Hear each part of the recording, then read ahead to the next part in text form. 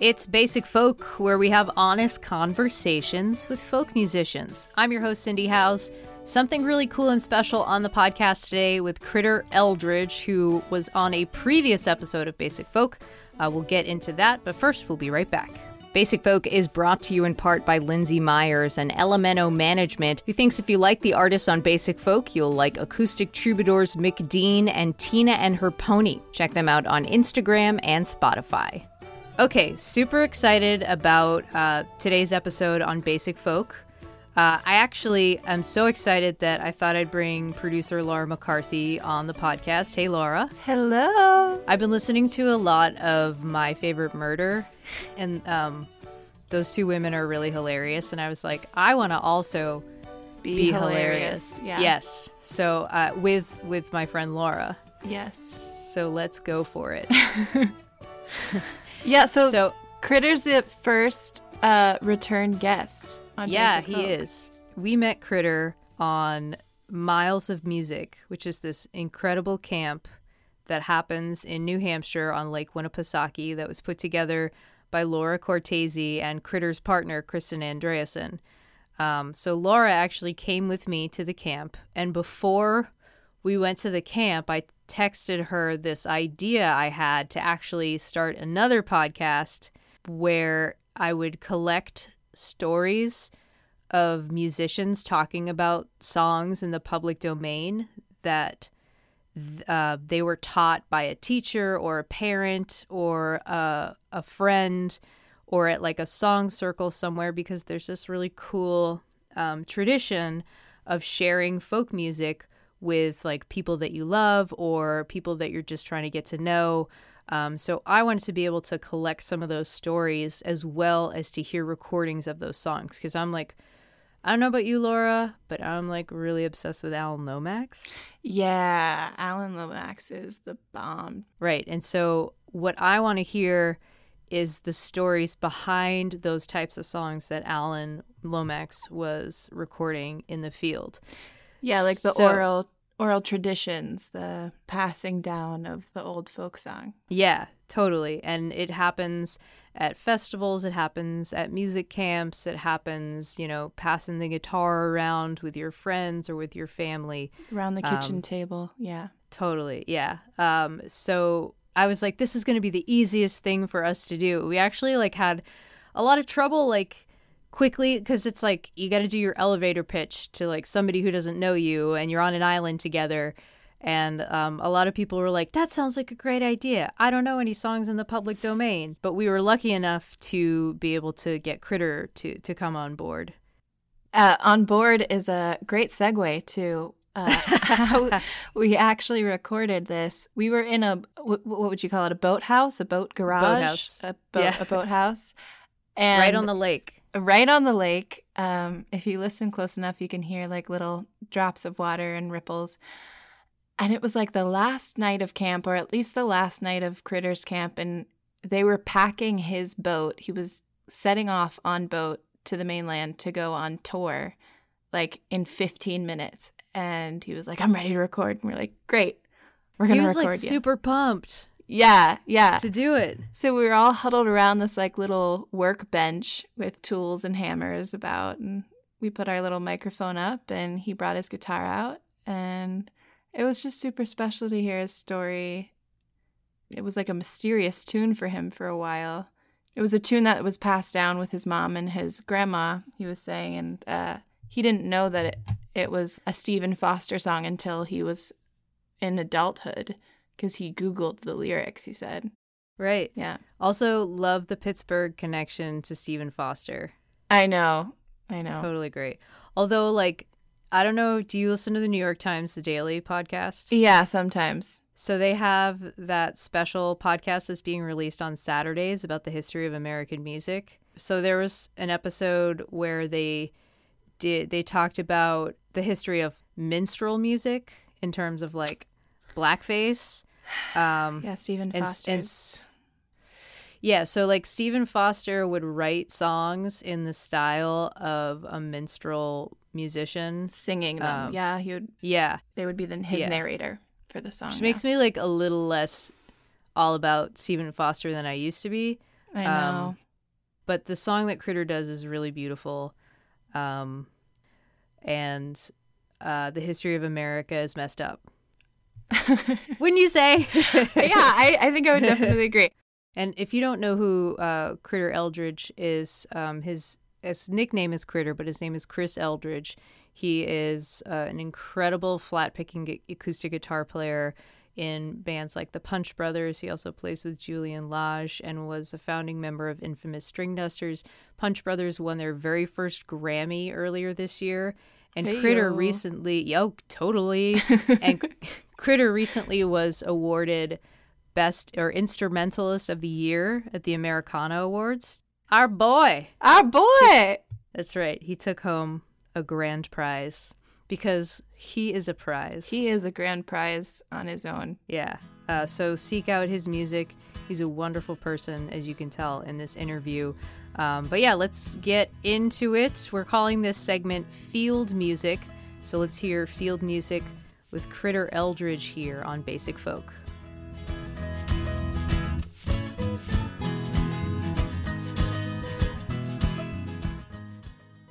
All right, Chris Eldridge. Hey. How's it going? It's going pretty good. This is pretty exciting. Mm-hmm. You're here. You have grown up around folk music, bluegrass music all your life. Yep.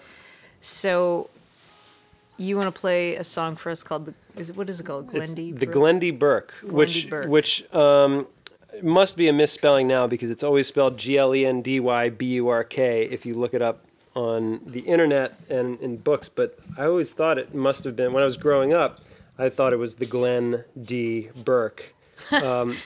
Like Glenn in the Glenn D, like Glenn, D stood for like Derek or something. Yeah, exactly. Glenn Domino Burke, or I don't know. And but this was a song that my mom used to sing to me when I was a little boy, and her mom used to sing it to her when she was young, and my grandmother's dad used to sing it to her. And it was written by Stephen Foster, so maybe his dad or mom sang it to him, but that's, we're getting back to when the song was written. But yeah, it's this really cool, sweet song that I've never really, I thought it was like this super obscure song. I mean, my family, that's the only place I've ever heard it, and we always loved it. It's just a song that we sang when we were kids. But I realized I'm a huge John Hartford fan. John Hartford, the great banjo player and songwriter and fiddler and singer and all that.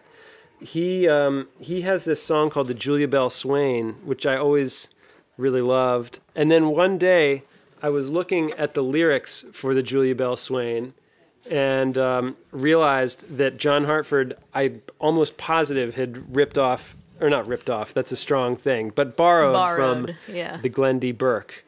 And people borrow from other people all the time. I mean, I know of some of the greatest songwriters kind of in our little world of music who will say, what's a good song? We had a friend who had writer's block, and they went to these other friends and said, man, I don't know what to do. And the other friend said, well, why don't you just rewrite Hot Corn, Cold Corn, which is this great Flat and Scruggs song. Somebody else, I'm sure, did it before them, but they're just like, that's a great song. Yeah. Just rewrite it a little bit, and it'll, change something. Sure. So that's how folk music works. That's part of the deal with folk songs is they get kind of adapted and changed, and everybody kind of adds their own 2 cents in and twists it around. It's the same reason that you have, in old time string band music, there's this tune called Blackberry Blossom, and if you can hear some people playing it, and it sounds like it sounds really like happy and majory and just kind of plain. It's like a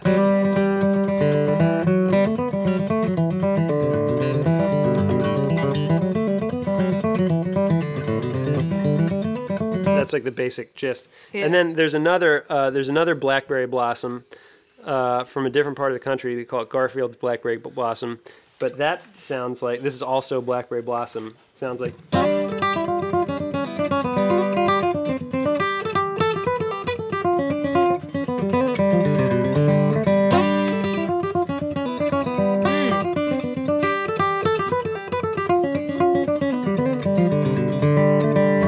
Very different kinds of notes. Like a little bit more sinister. Yeah, exactly.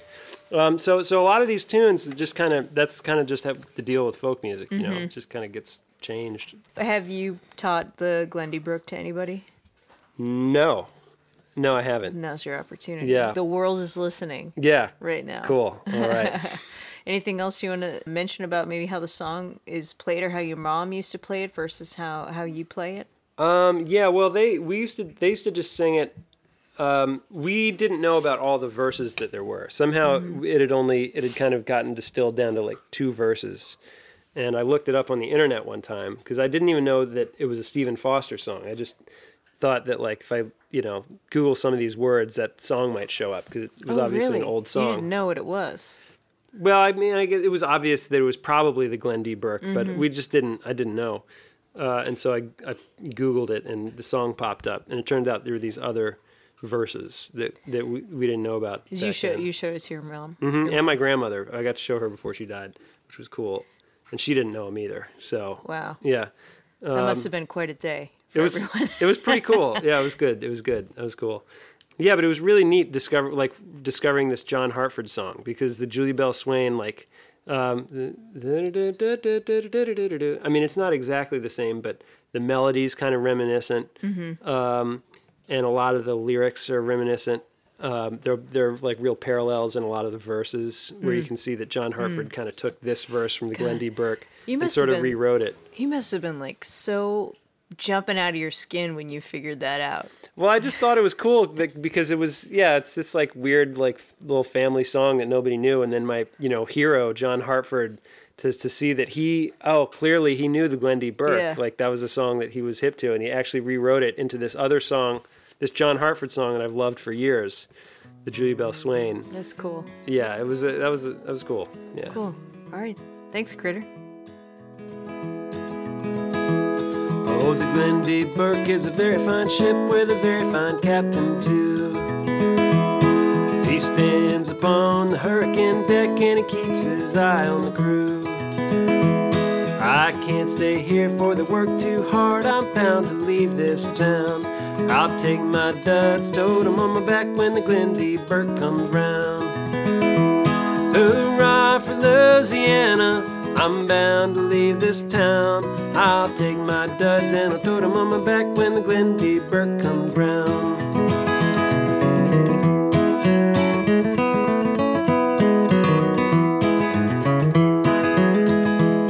Oh, the Glenn D. Burke has a funny old crew and they sing the boatman's song. They burn the pitch and the pine knot too for to shove the boat along. Yeah, the smoke goes up, the engine roars, and the wheels go round and round. I'll pack my bags, take a little trip when the Glenn D. Burke comes round. Hurrah for Louisiana, I'm bound to leave this town. I'll take my duds and I'll tote 'em on my back when the Glenn D. Burke comes round.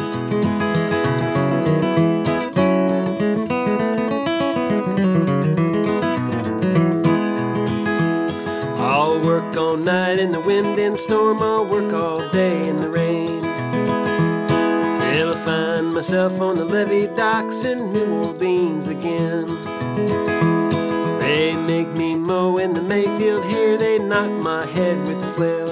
I'll go where they work in the sugar and the cane and the roll on the cotton bale.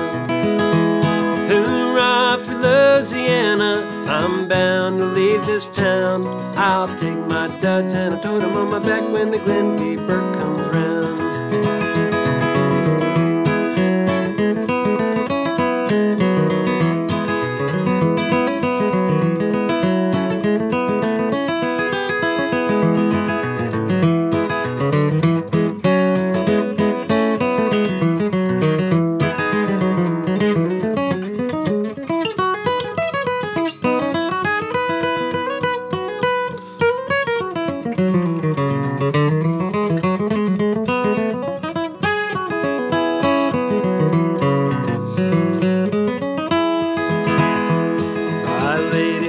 As pretty as a pink and a meter on the way.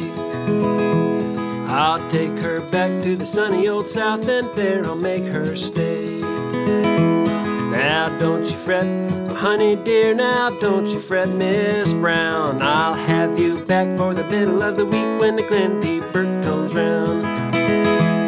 Hoorah for Louisiana, I'm bound to leave this town. I'll take my duds and tote 'em on my back when the Glendy Burke comes round. Hoorah for Louisiana, I'm bound to leave this town. I'll take my duds and I'll tote 'em on my back when the Glendy Burke comes down. So, like, literally after that song, I think he, like, recorded the song twice. Like, he recorded the song, and it was perfect. Truly. Right? Truly perfect. It's truly perfect. And, like, he's like, I'm sorry, guys, can I just do that one more time? And he's, like, literally leaving in 5 minutes. Yeah. And they're, like, revving the engine. Yeah. Yeah. And we're like, okay, yeah, sure. And he did it again, like, also perfectly. There's a bit that I cut out that I actually wanted to keep in, and he's like, that was so much better, right? Like, yeah, that was better. After he finishes his song, and we're like, was it? Like, I mean, they're both pretty perfect. Yeah, we don't really know, but yeah, okay, cool. Yeah, so we've got a couple of these that we recorded on the island that we'll be sharing with here and there. So excited. Yeah, we've got some good ones, and hopefully we'll record more. And yeah, let us know what you think if you liked this segment. And you can contact us through the website cindyhouse.net. You can also join our Facebook group, Basic Folk Basics. And there is a newsletter going, although I don't send any newsletters ever, but I'm sign up for the newsletter and I won't email you. How about that? It'll be a surprise when you least suspect it. A total shocker. Let's just pause and say thanks to our sponsors on Basic Folk. Basic Folk is supported by Lindsay Myers from LMNO Management, who encourages you to support independent artists by going to live shows, hosting a house concert, and buying directly from artists. And thanks to WIUP in Indiana, Pennsylvania, which airs Basic Folk 2 p.m. Eastern every Saturday. You can listen on 90.1 if you're in the Indiana, PA area, or at their website, wiupfm.org.